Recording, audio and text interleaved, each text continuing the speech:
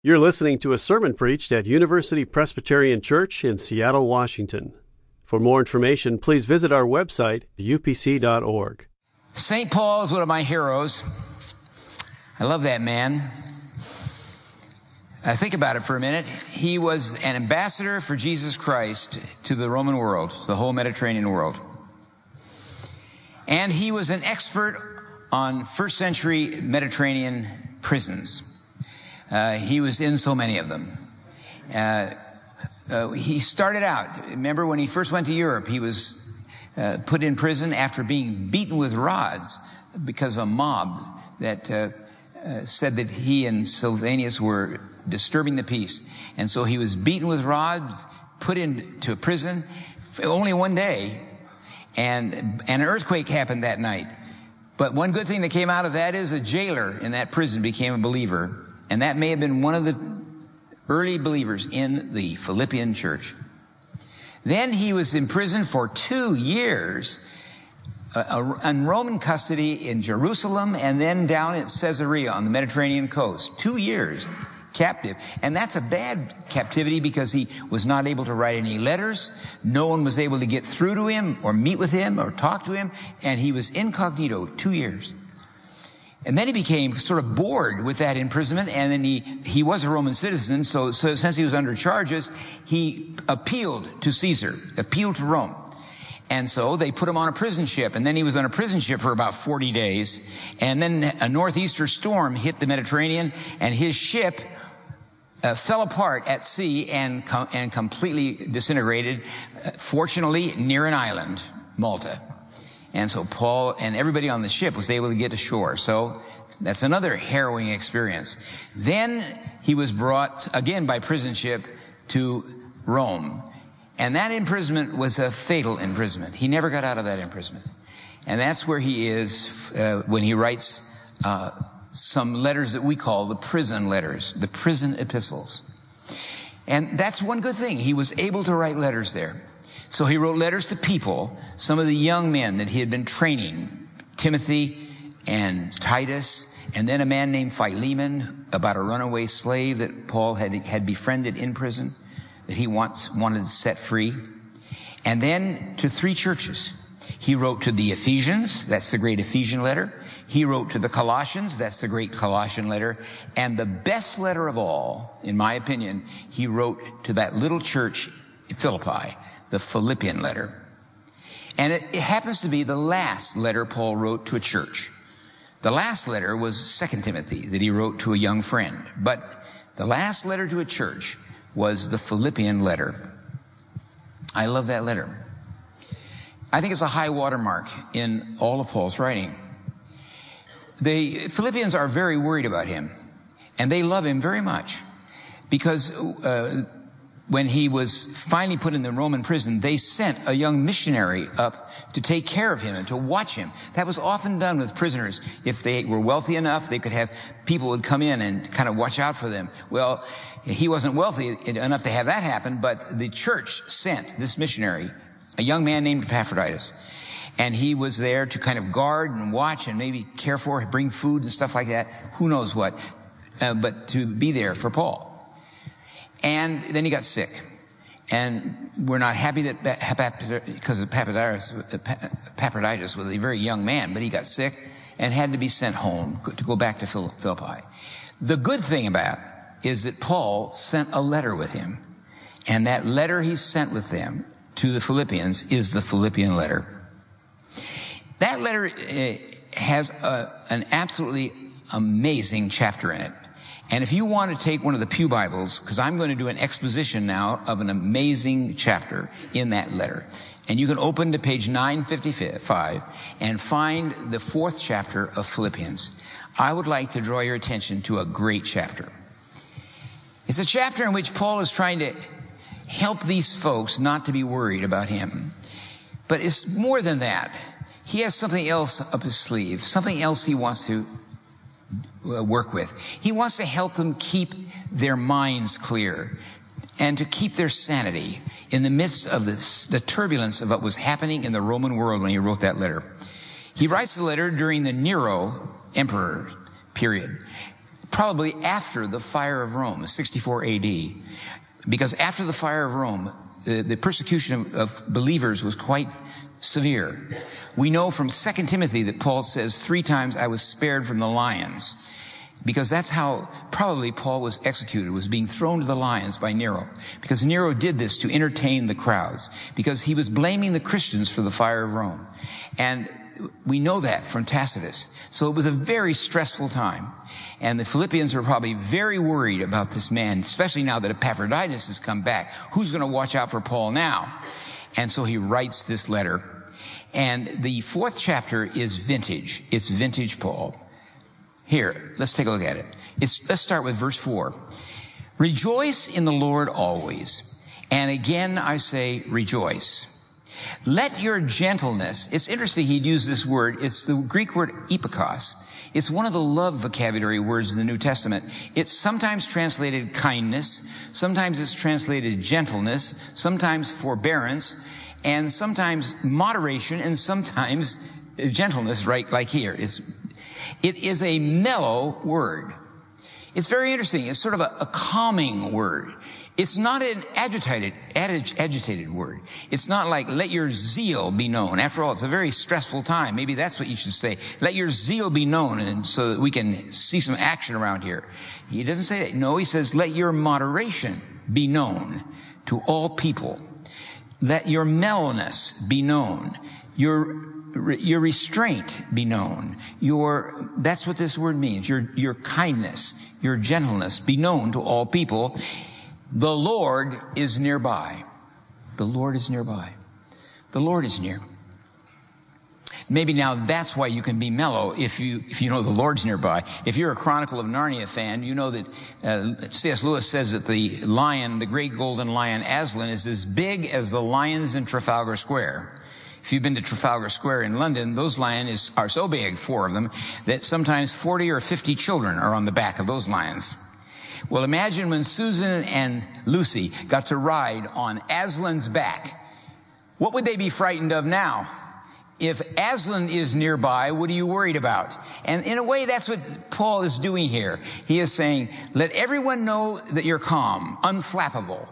The Lord is nearby. The Lord is nearby. And then he invites them to pray. Notice, following that. The Lord is nearby. Do not worry. See, they're very worried.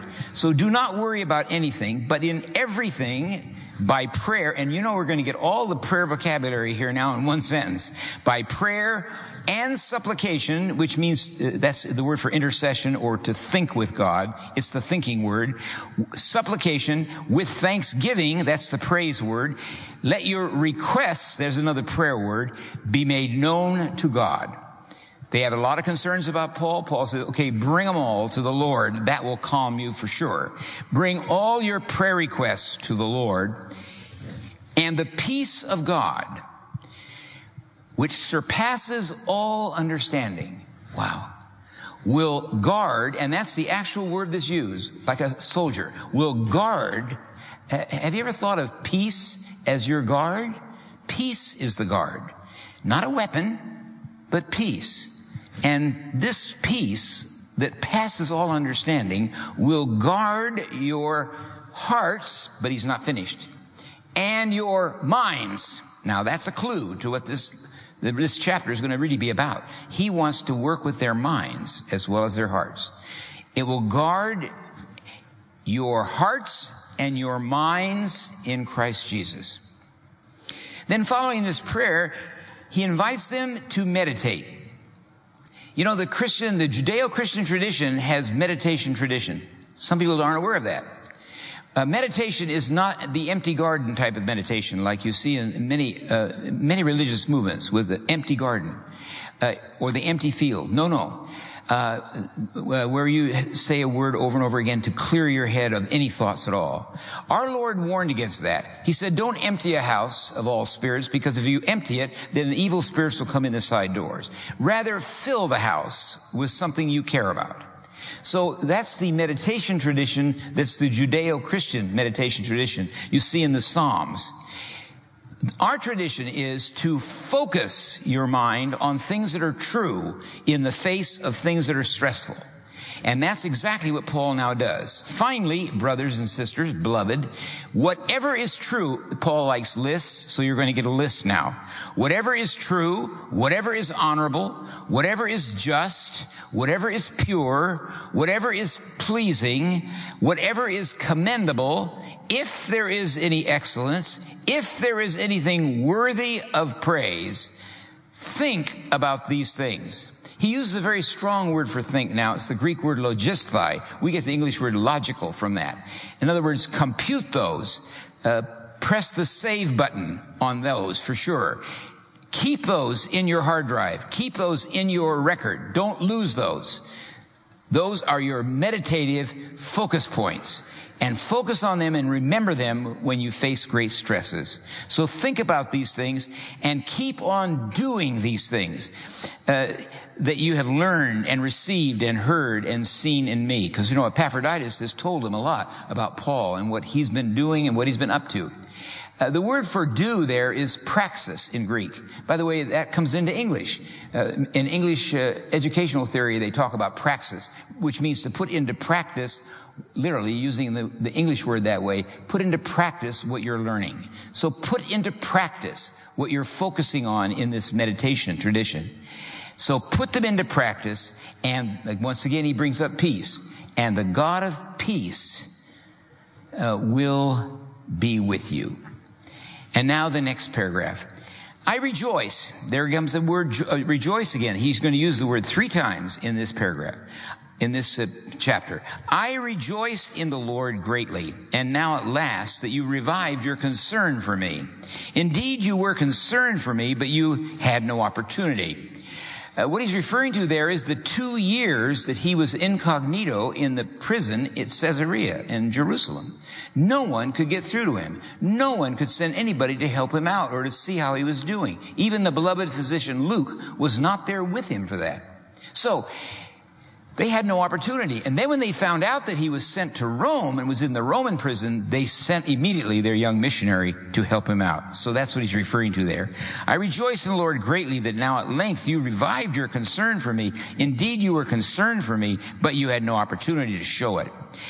Then comes a great set of sentences. In fact, one of the most famous lines in all of Paul's writings is about to confront you, that many people call their favorite verse. I had a man that I talked to not long ago who has cancer, and I said, is there a verse that means a great deal to you? And he says, yes, there's this verse. I can do all things through Christ who strengthens me. And that's the verse you're about to see. Now watch him bring that verse in front of you. He said, not that I am referring to being in need, for I have learned to be content with whatever I have.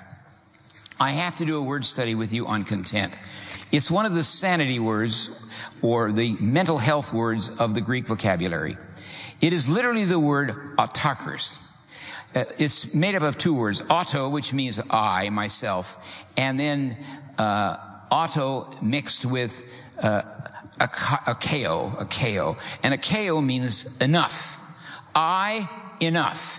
And this interesting little word is used to refer to a person who is able to cope with all kinds of things that are coming toward him in waves. When you can cope with things that are coming in waves, they would say of you that you have this autokros. You're autokros. You are, it's kind of you're able to handle it. You can handle whatever is coming toward you. And we call this coping skill sanity. It's the ability to tell what's true, what's false, and to handle what's coming toward you. And to be able to cope with it and to manage it without paranoia, without panic, and without runaway fear. And so that's the word that he uses, autokos. Here the RSV decides to translate it content, which is rather a weak translation. But there it is. I am content. In other words, I'm able to handle whatever is coming toward me. And that, now you can see that's exactly what he means by what follows. So I know, I've learned to be content with whatever I have. I know what it is to have little. I know what it is to have plenty. In any and all circumstances, I have learned the secret. What's that secret? We'll look at that in a minute. Of being well fed and of going hungry, of having plenty and of being in need. And now comes the famous verse. I can do all things in him who strengthens me. By the way, the word do there, or can do, is a very powerful verb. It's not a weak verb, just simply an intransitive verb. It's the word that should probably be translated, I can take in stride. It's that strong, do. I can take in stride whatever's coming my way because of Christ, him. The him is referring to the Lord at the beginning of the passage, because of him who strengthens me. Many people have written that verse down as a favorite verse. Maybe you should too. It's a tremendous verse. I can take in stride everything that comes my way.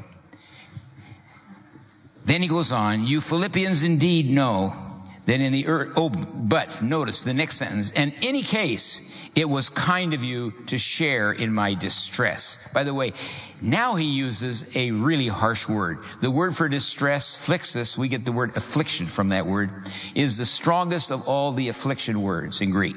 It means sometimes translated tribulation or distress or pressure. You shared my pressure. Phlixis, you shared that. And because he had that when he was in the imprisonment in Rome.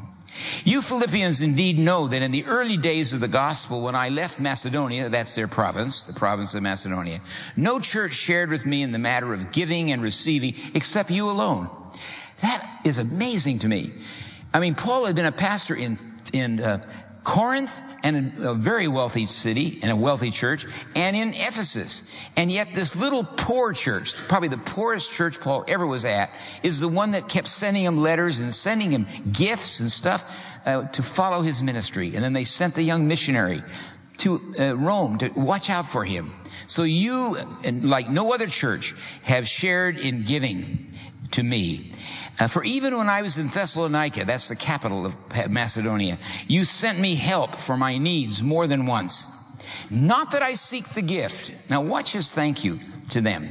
Not that I seek the gift, but I seek the profit that accumulates to your account. And then comes his thank you note. I don't know if you've received thank you notes from a missionary that you support, or maybe you send a thank you note to people who give support to a mission project in the church. Notice you're going to get a thank you note from this missionary, and there's no return envelope in it. You ever get a thank you note with no return envelope for your next donation? Or suggestion to how to use PayPal to give your next donation? You're going to get it now. Listen to this. I'm amazed at this. I have been paid in full. He's thanking them now. And I have more than enough. I've never read a missionary letter that said that. I've never seen a church ever say we have more than we need. I am fully satisfied. I have more than enough. I'm fully satisfied now that I've received from Epaphroditus, notice how he honors that young man, the gifts you sent, a fragrant offering, a sacrifice acceptable and pleasing to God, and my God will fully supply every need of yours according to his riches and glory in Christ Jesus. To our God and Father be glory forever and ever. Amen. That's technically the end of the letter, except we know from Paul's letter to the Thessalonians that he always takes a pen and writes his own personal greeting at the end, because he dictates his letter to an ammunisis so that it could be written in very small Greek with no separation between words. But then, because his eyesight is bad, he takes the pen and writes, like he says to the Galatians. At the end of Galatians, he says, see with what large letters I write this greeting with my own hand. So, believe me, if we ever found an original autograph manuscript of St. Paul's, think what that would be worth at Christie's in New York. That would be the most valuable manuscript you ever found. But we haven't found one. But he takes the pen in his own hand now and writes, greet every saint in Christ Jesus. The friends who are with me, Paul had an amazing ability to make friends. The friends who are with me greet you. All the saints greet you, especially those in Caesar's household. How do you like that? Those are guards. He has won the guards right underneath Nero's nose. He did that right and left everywhere. He's calling them saints. And now they're greeting the people in Philippi. They greet you too. The grace of the Lord Jesus Christ be with your spirit. I want to reflect for just a few minutes now on the secret of St. Paul. What did he discover? What is it that kept him unflappable? What is it that keeps him sane in the midst of the stresses of the first century world? Maybe we'll get some hints with things that'll keep you sane and me sane, that'll help us to keep us on an even keel, that will keep us moderate, and to keep us so that our minds and our hearts are encouraged. All right, number one, the very opening line is the clue. He starts out, rejoice in the Lord always. Again, I say rejoice. Let everyone know your calmness, your unflappability. The Lord is nearby. Notice what he doesn't say. He doesn't say, because you are close to the Lord. He doesn't say that. Because you may or may not be close to the Lord. That is a nice truth, and it's wonderful. In fact, when you pray, that's what you're doing when you're praying, is bringing yourself close to the Lord. But that's not the way he begins. He begins, the Lord is near you, whether you're strong or whether you're weak. He's the one that's alongside. Do you know that last week I preached on prayer? I said prayer for such a windy time, or windy place. And I started by making the point that Jesus makes. In the Sermon on the Mount, Jesus says, whenever you pray, here's what I want you to do. I want you to go into the room by yourself, into your private room, and speak to your Father. Your Father can see you, and your Father can hear you, and he knows you before you speak. Notice he doesn't say, go in the room, confess your sins, and then pray. You don't have to confess your sins to pray to God. You will, believe me, when you start praying to God. But you don't have, that isn't a requirement. It's just pour out your heart. He is near you before you're near him. Pascal put it this way: God loved us before we were born. Do you believe that? Before you were born, he loved you. He came near you before you were born. He found you before you found him. Our Lord preserves this in the parable of the prodigal son. The young prodigal's on his way home, and the father saw him and ran and greeted him before the boy got there.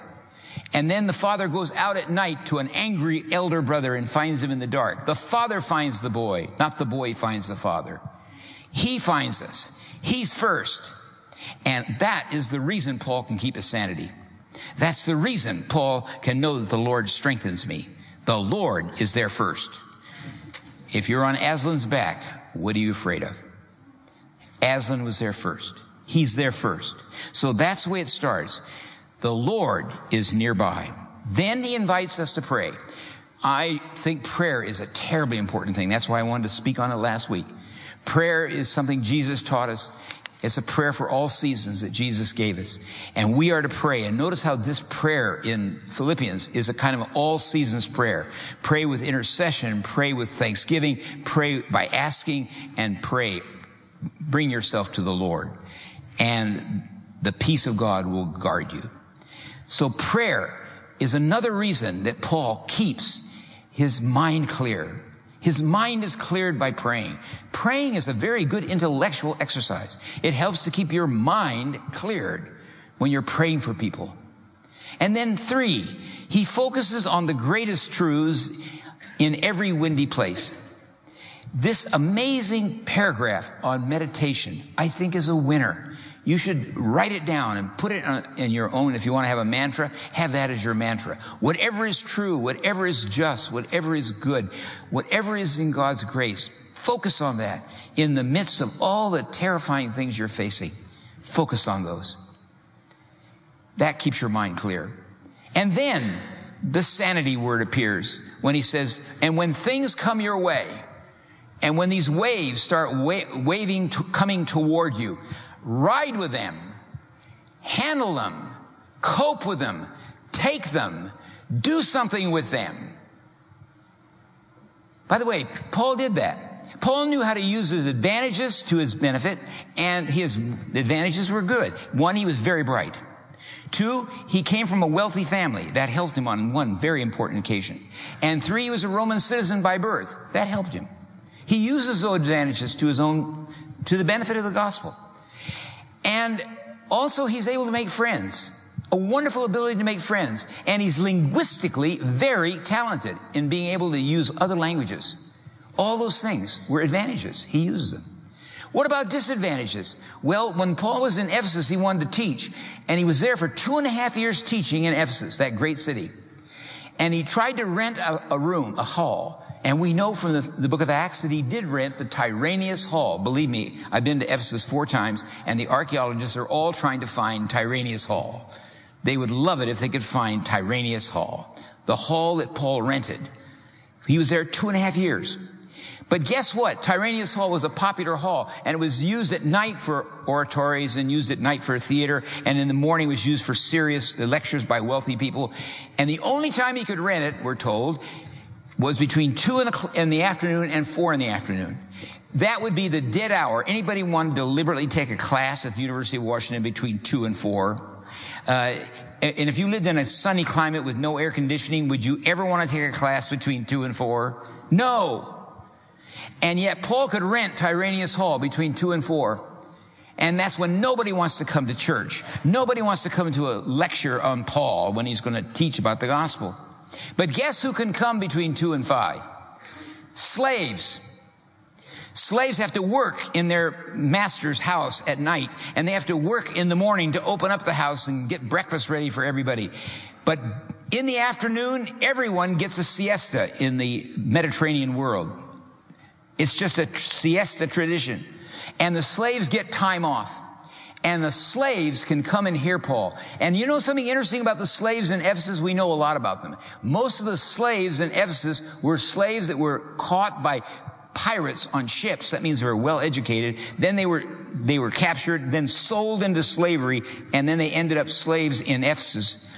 And they were the teachers of the youth of Ephesus. You read Will Durant, all the people on the Age of Greece. The teachers of the youth were slaves. Very intelligent slaves. And St. Paul had a chance to talk to slaves, and he won them. He was very successful in relating to these young intellectuals, and they're the future of the church, believe me, not their owners. And so Paul had that disadvantage of not having a time that he could rent the hall, and so he goes with the time he can rent it, and it works to his advantage. Pascal has a great quote that I loved. In fact, I carved it on driftwood.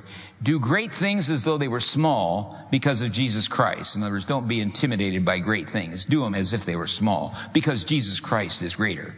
And then do small things as though they were great because of Jesus Christ. Jesus Christ can take small things and make them great. Small things can become great. Work with what you've got, and that's how you keep your sanity. And that's how you make yourself really effective. And Paul believed it and did it. Then 5, he stays close to his friends, and they stay close to him. We see all these tributes to it here. His tribute to young Epaphroditus, his tribute to the church taking care of him, watching out for him, Paul watching out for them. And that amazing ability of Paul to make friends, to be a friend, to watch the back of other people, is one of the reasons Paul is able to survive. It's one of the reasons he's able to stay, in a sense, stay moderate and stay on track. In fact, those friends often helped Paul when he was making a major mistake. In Ephesus, a riot broke out on one occasion, and this huge arena, it's still there to this day, can seat 23,000 people. And they were in the arena, and they were shouting, "Great is Artemis, goddess of the Ephesians," because they were outraged at the spread of the gospel in that city. And St. Paul said, "I want to go and address the crowd." And his friends, and one of whom was the treasurer of the city, said, "No, if you go in front of the crowd, they'll see you're Jewish, and then they'll go into a rage," because there was a lot of anti-Semitism in the Roman world. "Then they'll riot. And if they riot, the Romans will send their army here and will take away our freedom. So don't you do it." And so Paul was pulled back.